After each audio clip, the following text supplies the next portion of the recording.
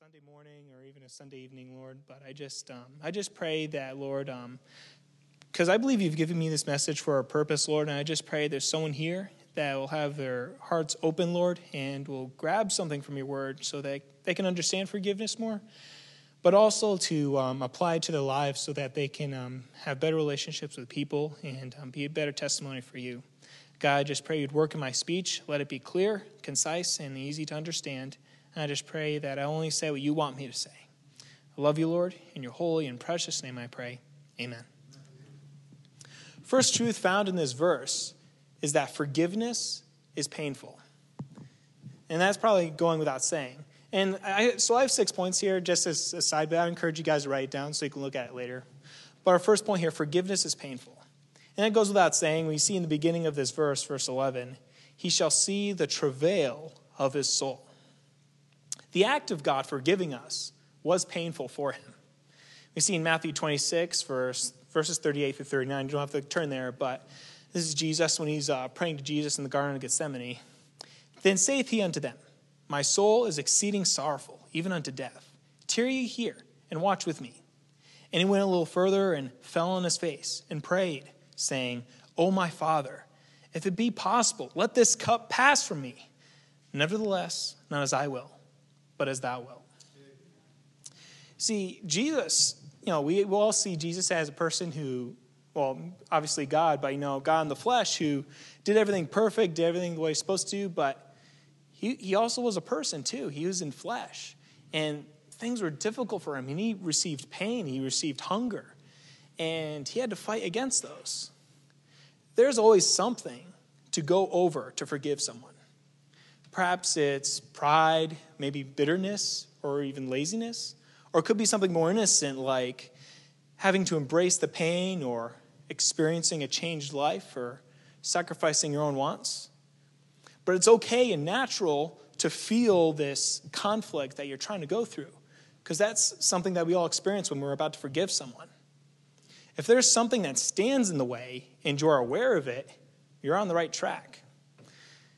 As you guys probably know, I've done 4 years of rowing in my high school. And, I'll do practices sometimes. I'll be, sitting on the boat and just be rowing and everything like that. And what I'd try and do sometimes, I would just sit down and kind of just let my oar drag a little bit. I'm doing the motions, but I'm not really pushing. I'm just letting my oar just breeze through the water. Because there's 7 other people on the boat, and they're pushing away on the boat and everything like that. But if I wanted to tell myself, hey, Justin, are you carrying your weight? Are you carrying your weight with the boat? Then how do I know that is if I'm pushing the water and I can feel that I'm actually pushing the water. If I don't really feel any tension at all at the water, I know I'm not really giving any push. So if there's something that you're fighting over, if there's something that you are trying to get over, you're on your way to forgiveness. So I just encourage you guys with that. Guys, the very facts that there's something standing over you and trying to put you down, that is what you have to step over to reach the person for forgiveness. The Hebrew word for travail here literally means to toil or to be in wearing effort. Forgiveness requires work. It's also my second point here. So we have forgiveness is painful, but we also have forgiveness is satisfying. We see here in the second part of this phrase here, and he shall see the travail in his soul and shall be satisfied. Now, Justin, you just said that forgiveness was painful, but how can it be satisfying at the same time? See, even though the experience of forgiving was painful, it was satisfying because Jesus, God, was after something bigger than just the experience itself. He was after us. And he wanted more than just what he could do on earth. Jesus was more than, his ministry was on earth, but Jesus' goal was for eternity. John 3:16, for God so loved the world that he gave his only begotten Son, that whosoever believeth in him should not perish, but have everlasting life. See, Jesus was after something bigger, and the only way to forgive someone in the right spirit is to be after something else. The person you want a relationship with. See, and God didn't even have to offer his Son to us. He could have just, blew us aside and say, hey, I don't have to forgive you. But why did he offer his son? Because he wants to reunite a relationship with us. He had a purpose for that. He loved us and wanted that relationship with us. While hurt is often made between people who love each other, burdens in our heart like bitterness can stew in our hearts until our hearts are hard-boiled towards them. It could be a coworker, a friend, or even a spouse. But the best way to love people is to love God. 1 John chapter 4 and verses 7 through 8. Beloved, let us love one another, for love is of God. And everyone that loveth is born of God, and knoweth God. He that loveth not knoweth not God, for God is love. See, it's here. See, it's saying if you don't know God, you're not going to love. But if you do know God, you are going to love. Those two ideas of knowing God and loving others cannot separate. 1 John 4:12, a few verses after, no man hath seen God at any time. If we love one another, God dwelleth in us, and his love is perfected in us. See, if you see someone, and you really can't see their heart, but if there's a person that loves other people, then that is evidence. You can count on that God is dwelling in his heart, and that God's love is perfected in him. Meaning that really God wants to give us love, but God's not going to change our minds. God is going to be able to love us as much as we let him. So if we love him, we're letting God love us. And that's how the relationship works. If you're letting God work in you, he's going to work through you to other people. To love God more and more, we just need to have a steady relationship with him. See, we're already halfway through the month of January 2020.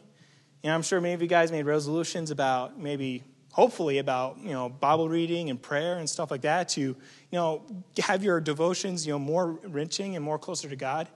First, I encourage you, if you haven't made one, I encourage you to make one. But also, how many of you guys fell short of those? And maybe that's why you guys are having trouble forgiving other people. And now, looking at this next part of the verse, we see that, so he shall see the travail of his soul and shall be satisfied.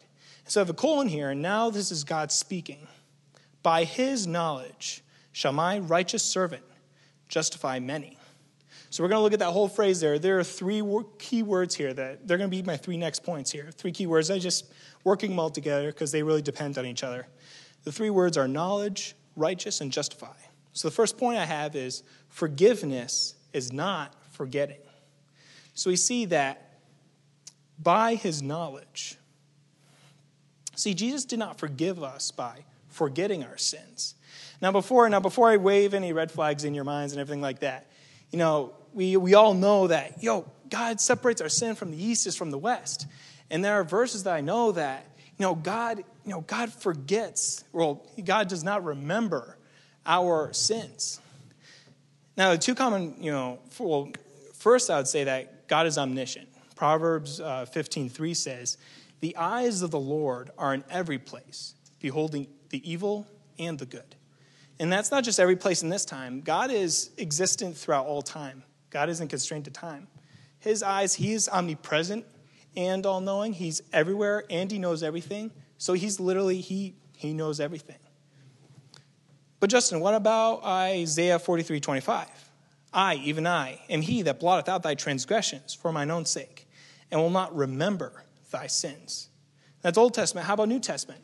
Hebrews 12:17. And their sins and iniquities will I remember no more. See, looking at this word remember, God doesn't remember our sins. Well, it depends on specifically how you define that word remember. See, remember in these verses do have a similar meaning to each other. Let's first look at that Isaiah 43:25. The Hebrew word means to mark or mention. And this word is also used in Genesis 8:1. And God remembered Noah and every living thing and all the cattle that was with him in the ark. And God made a wind to pass over the earth, and the waters assuaged. So this is the time when God, let the flood, let the rain and everything fall after the world was flooded for 40 days. But after the world was flooded, God ceased everything and said that God remembered Noah. Well, did God lose memory of Noah while the flood was happening? No. See, it means to bring to mind rather than retain memory. See, God was thinking about Noah, so God thought about Noah and every living thing and all the cattle, and God assuaged the waters. Now let's look at Hebrews 10:17. This Greek word means to remind or bear in mind. And we see this used also in Matthew 26:75.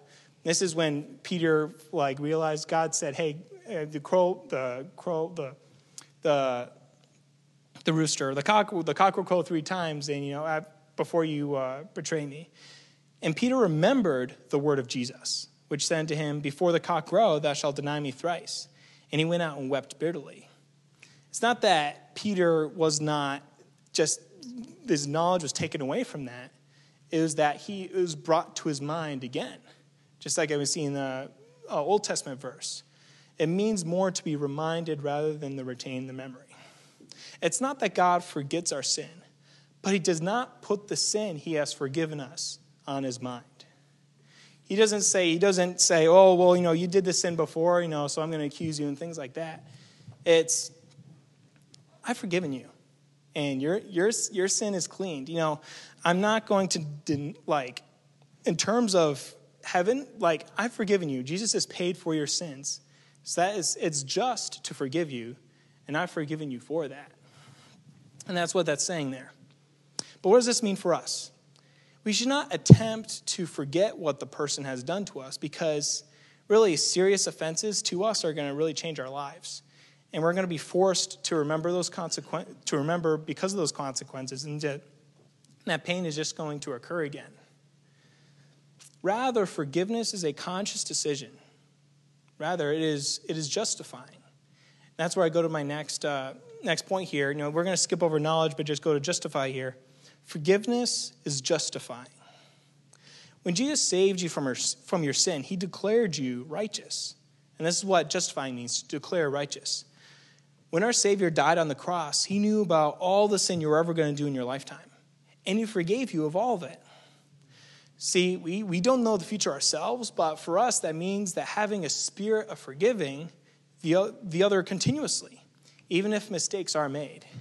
We see in Matthew 18:21 through 22, "Then came Peter to Jesus, and said, 'Lord, how oft shall my brother sin against me? Shall I forgive him till 7 times?'" And Peter's really smart here. "I know your magic number, God. 7 times means forever, right? So just forgive him 7 times, right?" Well, looking through here, Jesus saith unto him, "I say not thee until 7 times, but until 70 times 7. God, are you going to really count 70 times 7, how many times you forgive someone? Guys, just keep forgiving the person, because that's what God has done for you. He's seen all of your sin. He's seen everything that you do, and he's forgiven you for all of it. And that gives us an example for us to forgive other people. When we forgive, we need to be prepared to make that decision repeatedly. And honestly, this goes with every decision we make spiritually. An altar is a decision only made effective if you make it again when you're at work or at home, or wherever your family, anywhere. But you are going to be tempted to bring up that problem again. See, God does not remember, quote unquote, remind himself about our problems. God doesn't, say attack back. Like I was saying before, God doesn't just say, "Well, you've done this, so, really, are you really deserving of that?" God forgave us. He's cleansed us from our sin. But this does not mean that we ignore the problem. See, when you are trying to solve the problem of the person you're forgiving, you're not attacking the person. You love the person, so you want to fix what's wrong with them, right? When you're justifying, you focus on the person and attack the problem, instead of focusing on the problem and attacking the person. It's really about what you're attacking and what you're focusing on. What's your goal here? Is your goal just to, look at the problem and just attack the person? Or you're looking at the person and attacking the problem?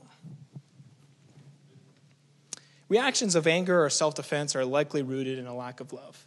If your method of trying to right somebody is something angry, or maybe you're just acting in self-defense, you're probably not doing it in the forgiving spirit. A forgiving spirit is going to be more like, "Hey, I've read this in the Bible, having a great spirit about it. I've read this, And if the person doesn't do it, you've still forgiven them, and you're going to try and solve them, but that's not going to change how you've forgiven the person. And this also means that we don't not demand anything in return. And this goes to my second point, that forgiveness is also unconditional.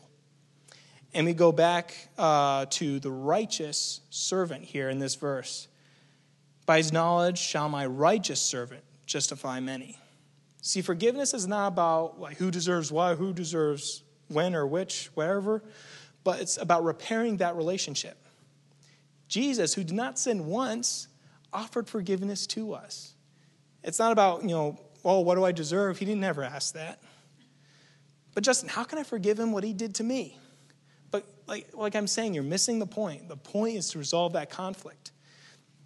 Many times our first instinct is to defend ourselves, but we just need to die to ourselves.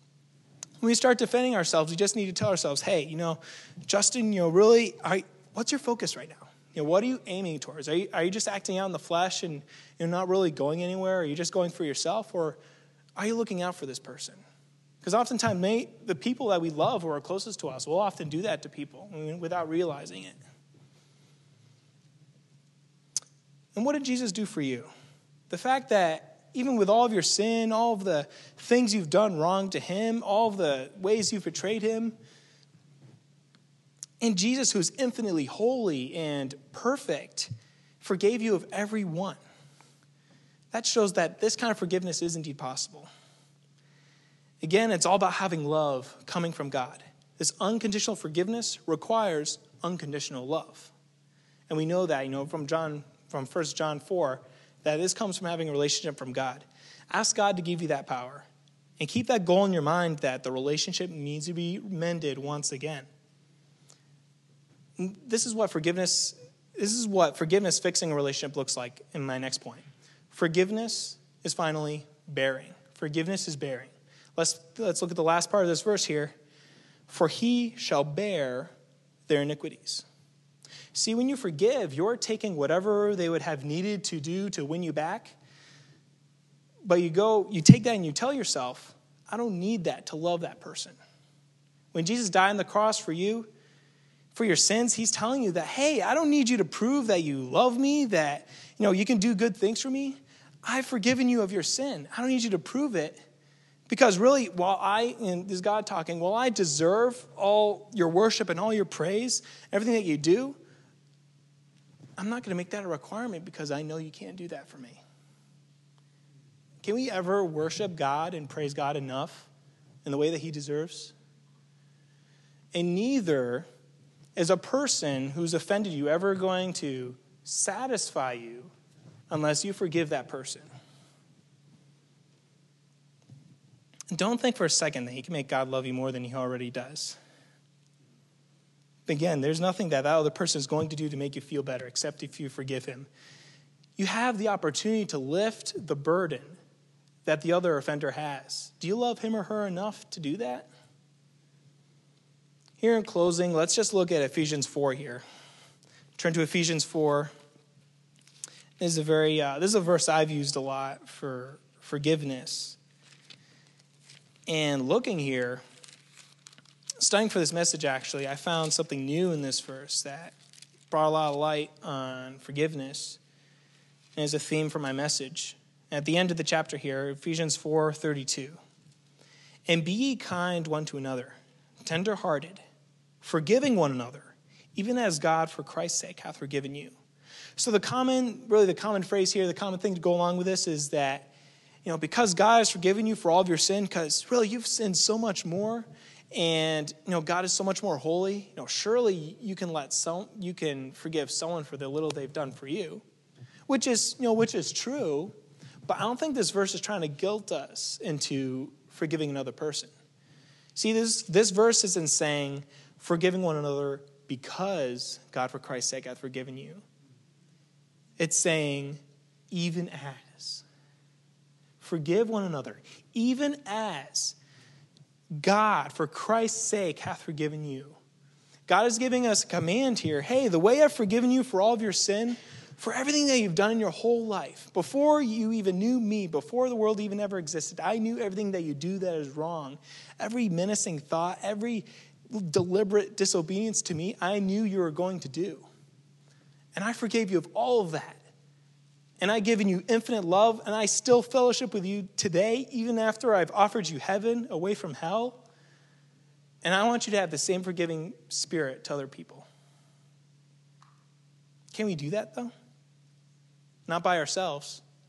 We need the love of God in our hearts. We need God's Spirit in us. This is what we need to do. I encourage you guys to take these 6 points to heart. That forgiveness is painful. Forgiveness is satisfying. Forgiveness is not forgetting. Forgiveness is justifying. Forgiveness is unconditional. And forgiveness is bearing. Take these points to heart. Look them over, study the Bible yourself about them. And ask God to help you forgive the right way. And take action on these every day. This is including small and big problems. Because, how are we going to be able to deal with the big ones if we can't deal with the small ones? Even little minor things. Say, I forgive that person for doing that. Even if it doesn't offend you that much, still forgive the person for it. If I can have everyone bow their heads real quick. Just bow their heads and who do you need to forgive today? And if it's okay, I'd like to just have a moment of prayer and silence. Who do you need to forgive in your life that you don't have a good relationship with? Do you need to ask for God's love to forgive someone? Or what area of forgiveness have you been missing and want to get it right with God? I'll give you a moment of silence, and Brother Letourneau, you can come up when you feel the time's ready.